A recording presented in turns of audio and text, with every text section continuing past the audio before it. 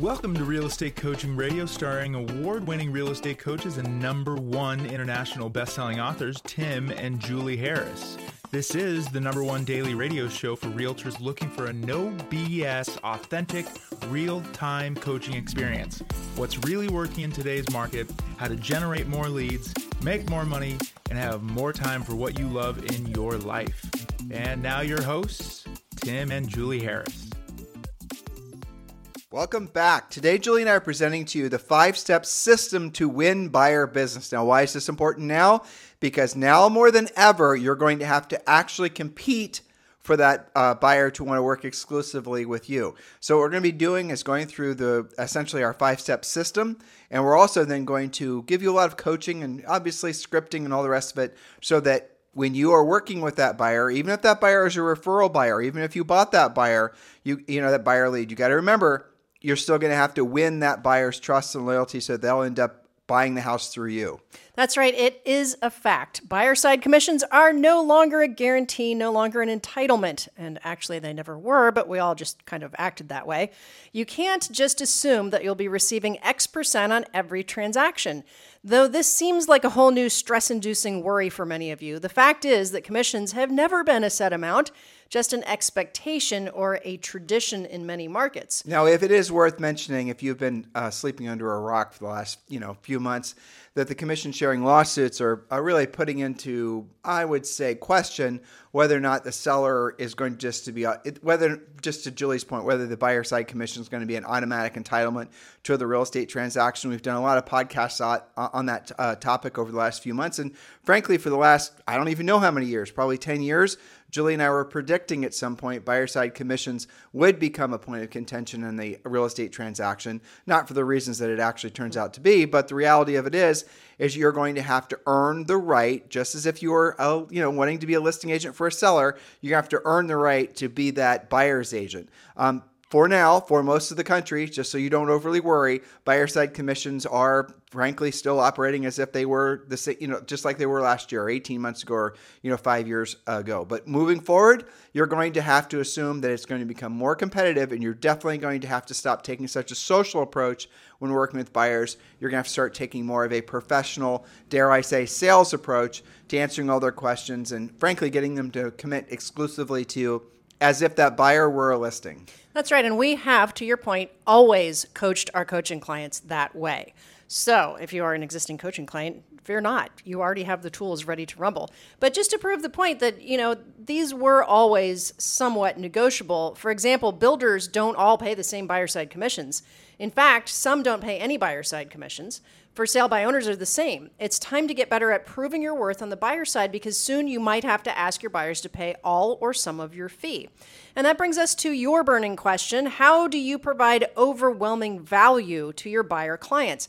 How can you become more comfortable asking for an exclusive buyer agency and along with it an expectation to be paid for your hard work, regardless of what type of situation you're in? By the way, today's notes, as they always are down below. So if you want to open up the show description, whether you're on iTunes, Spotify, Stitcher, or YouTube, obviously, there's like 30 other places this podcast is listened to. Just do so. Open up. The notes are right there. And when you're there, do consider joining Premier Coaching. It's the next natural step in all of your real estate practices inside Premier Coaching. I forget which level, but you'll discover that there is a specific buyer presentation, a presentation you give to the buyers, you present to the buyers for the sake of having them commit to work exclusively with you. There's all kinds of scripts, all kinds of systems, a whole set of buyer USPs. In other words, it's not enough for you just to essentially have met that buyer socially. You're going to have to explain to them the whole process of buying a home and why you are an integral part of that transaction. Otherwise, frankly, they're not going to work with you. So this is an emergence. And what you're going to see is the emergence of, I don't even know what the word would be,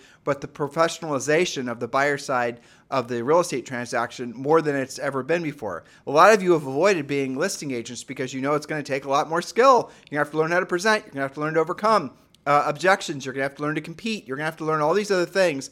And so that's the reason that for the most part, and this has been, forever, that agents mostly, they focus on working with buyers because it's more of a social side of the business.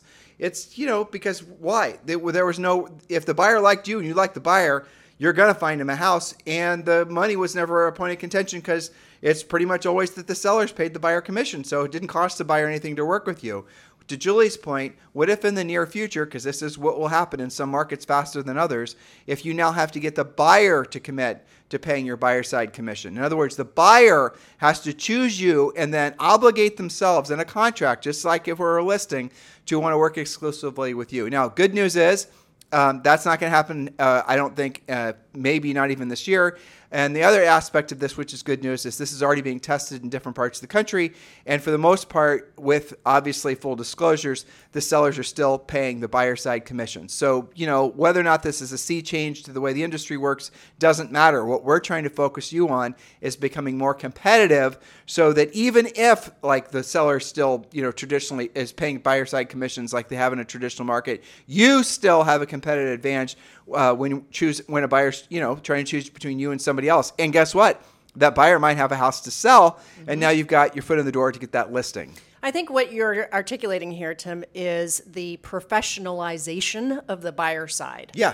That, we've been a little bit too lackadaisical as an industry about that. And it's the highlighting of the commission lawsuits that have brought that to light. I will say, I don't think there's been a lackadaisical approach to actually servicing the buyers. No. I think there's a lackadaisical approach to actually essentially winning the business of the buyers. I would agree with that. Because what buyers have done, buyer agents have done, they've just been mostly buying the leads. Correct. And then at that point, because again, the way that the commission structure works, the buyer is going to probably work with that buyer agent, and you're off to the races. But in the future, it's not going to work like that. Even if it is a bought lead in money markets, you're going to have to then go to the next level and know how to sell that buyer into working with you, just like as if you were trying to win a listing. Right. So, what is your value? Right. What is your value? And again, we teach you guys all this in Premier Coaching.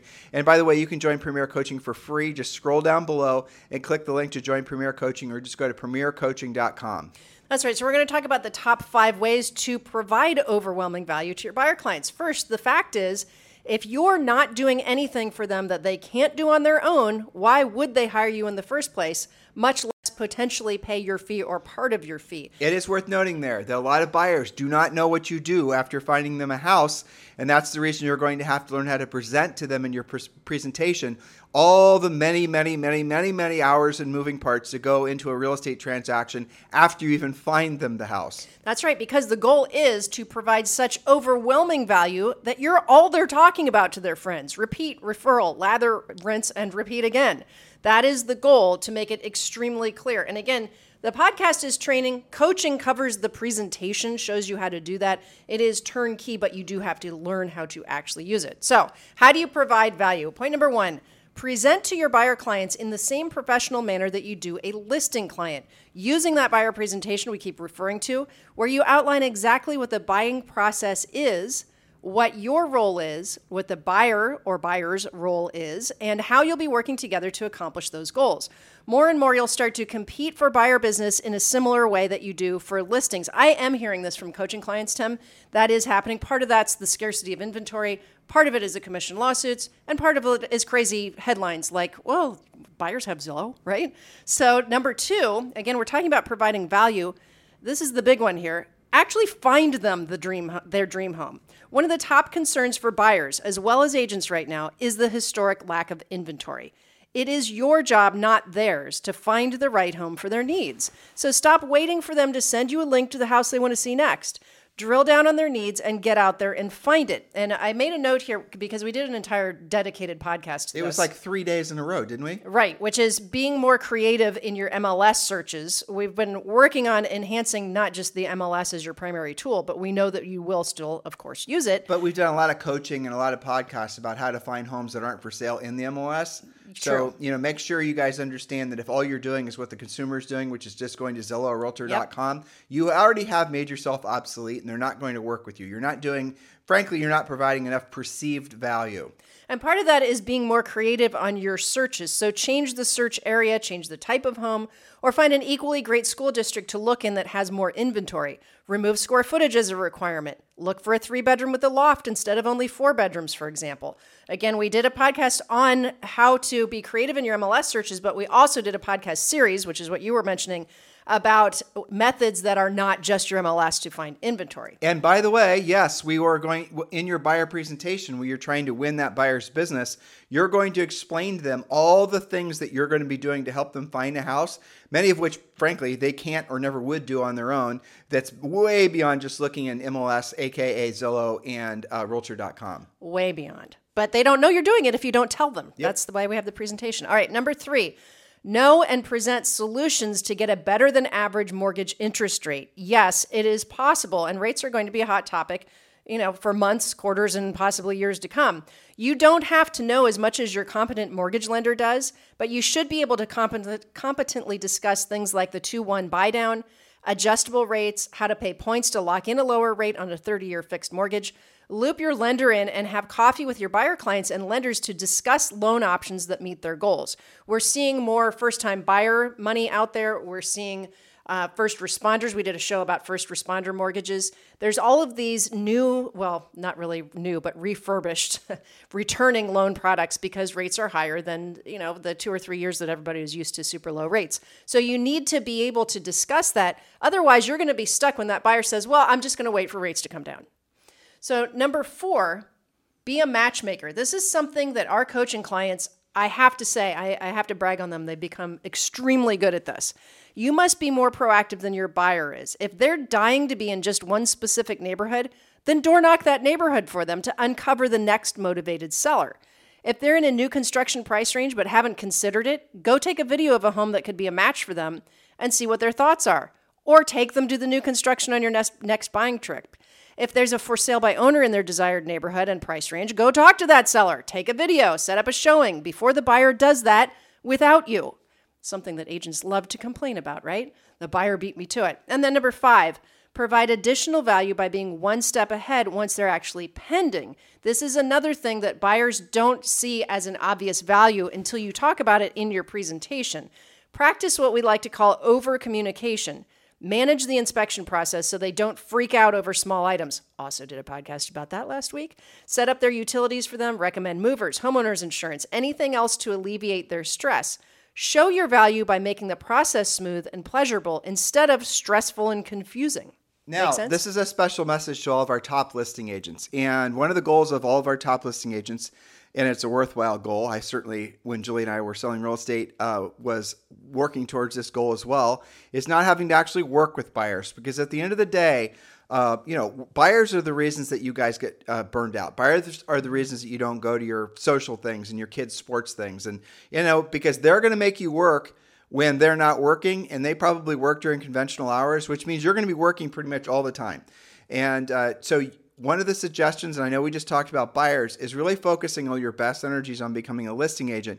Now, once you've reached the point where you're very consistent in having the magic number of listings that you need at all times to meet or exceed your financial goals, we still want you to have 2 or 3 buyers that you're working with. So listing agents, as I said, this is a special message for you. Make sure you're still working with those buyers, because the buyer into the market is where you're going to see the preference in home styles and market trends. That's where you're going to see it. You're not going to see it just focusing purely on being a listing agent. As a listing agent, you're looking in the rearview mirror primarily about what's sold, and you're kind of reading the tea leaves about what the values are doing. But when you're working with buyers, you're hearing directly from what they're telling you.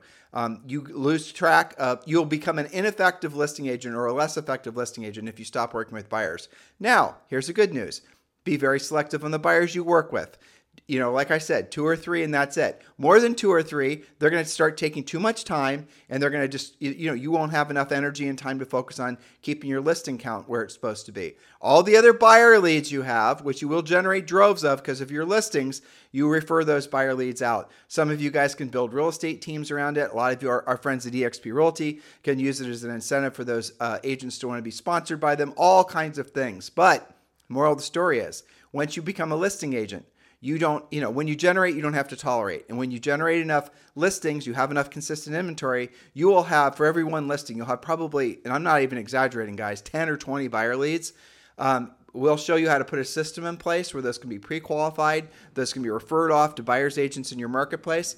Now, some of you are going to say, why would I want to refer those buyer leads off? Then those buyer leads will become that agent's, seller leads or listings when that that buyer becomes a seller. Well, it's unfortunately the fact is most of those agents you're referring those buyer leads to, never want to become a listing agent. They only want to work with buyers. There are, I would say, a majority of the agents out there are only ever going to want to work with buyers.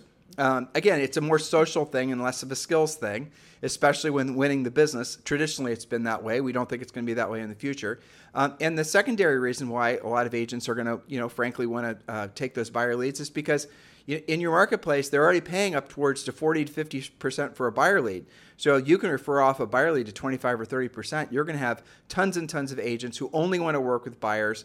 Now, here's the second unfortunate truth. Some of those agents are going to be in the business 5 or 7 years from now when that buyer becomes a seller. So even if you refer your buyer lead out to an independent agent in your marketplace for that 30% referral fee or whatever, still put that seller or put that buyer that they sold that was your referral in your database so you can make that treat them as if they're your center of influence and past client. You guys get it?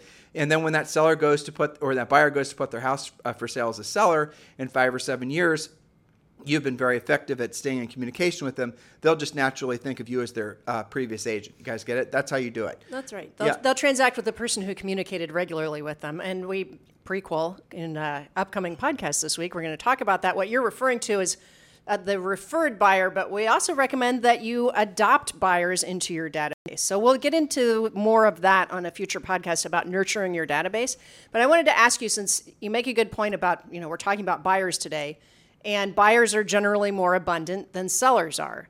So if you are a really great listing agent, you've got that figured out, and you're having this thought, maybe I should refer those buyers out so I get my time back. Maybe I can take more listings that way. How do you decide? Let's say I want to work with 2 to 3 buyers at all times. Who should I be working with if I'm being picky? Well, being that we sold real estate, I'll tell you the ones I worked with, frankly, were the ones that had the highest sale price that weren't jerks. Okay, so higher average sale price. And almost, if ideally, they're also our sellers, Sellers who are also buyers. Yeah, it's impossible. You can't really effectively delegate outside of maybe your team, but even then, a high-end seller who's now a buyer. You don't want to do that. You'll lose. That's bad. You'll make them mad. Right. Yeah. So, maybe you could do it yourself, but you might have a really high-quality, high-skilled buyer's agent, and we did. But yeah, that's who I would choose personally. I would always look for the ones that I frankly enjoyed working with. And I would say higher end referrals, like a great past client that personally referred you, maybe an executive from their company, and the expectation is that they're going to work with you personally. But even in those cases, sometimes, Julie, I'm going to be selfish with my time, right? Sure. Opportunity cost. I just look for the ones with the highest sale price. I would agree. If you are doing that kind of handoff, it's really important, listing agents, if you are going to give them to somebody on your team or a referral agent, that you stay part of that conversation so they don't feel like they were just instantly delegated. Well, look what Zillow does. And look, you and I did the same thing. When we had a team of 7 buyers agents that were working for us, we would have somebody that worked for us that was essentially monitoring the relationship that buyer had with our buyer's agent even after the lead was essentially signed to that buyer's agent. The person was sort of essentially acting as a high-end concierge to make sure that the buyer was frankly being serviced correctly, not just from our buyer's agent, but also from the lender and all the other things. And so if the buyer's agent got a little lackadaisical on, follow-up or whatever, we'd find out about it through our concierge, and maybe that buyer agent would lose that buyer if they weren't doing a good job taking care of them. One of the ironies of work when you're building a team, especially on the buyer side of the business, and you guys will all discover this if you haven't already, is you can, there's a certain amount of money that once a buyer agent has pending, even if you give them the world's greatest leads, they're not really going to work them that hard. And usually if they have enough financial security for 60 days is what we found. After that, you might as well just stop referring them buyer leads because they're just going to fumble them. They're going to lose them. They're not going to call up with them. They're going to tell you back, well, they weren't motivated, or they're going to make some excuse why the lead went to hell. That's the reason we hired a concierge to monitor that. And we also were monitoring whether their behavior was a little bit, if they hit the lazy button as soon as they had, two deals pending.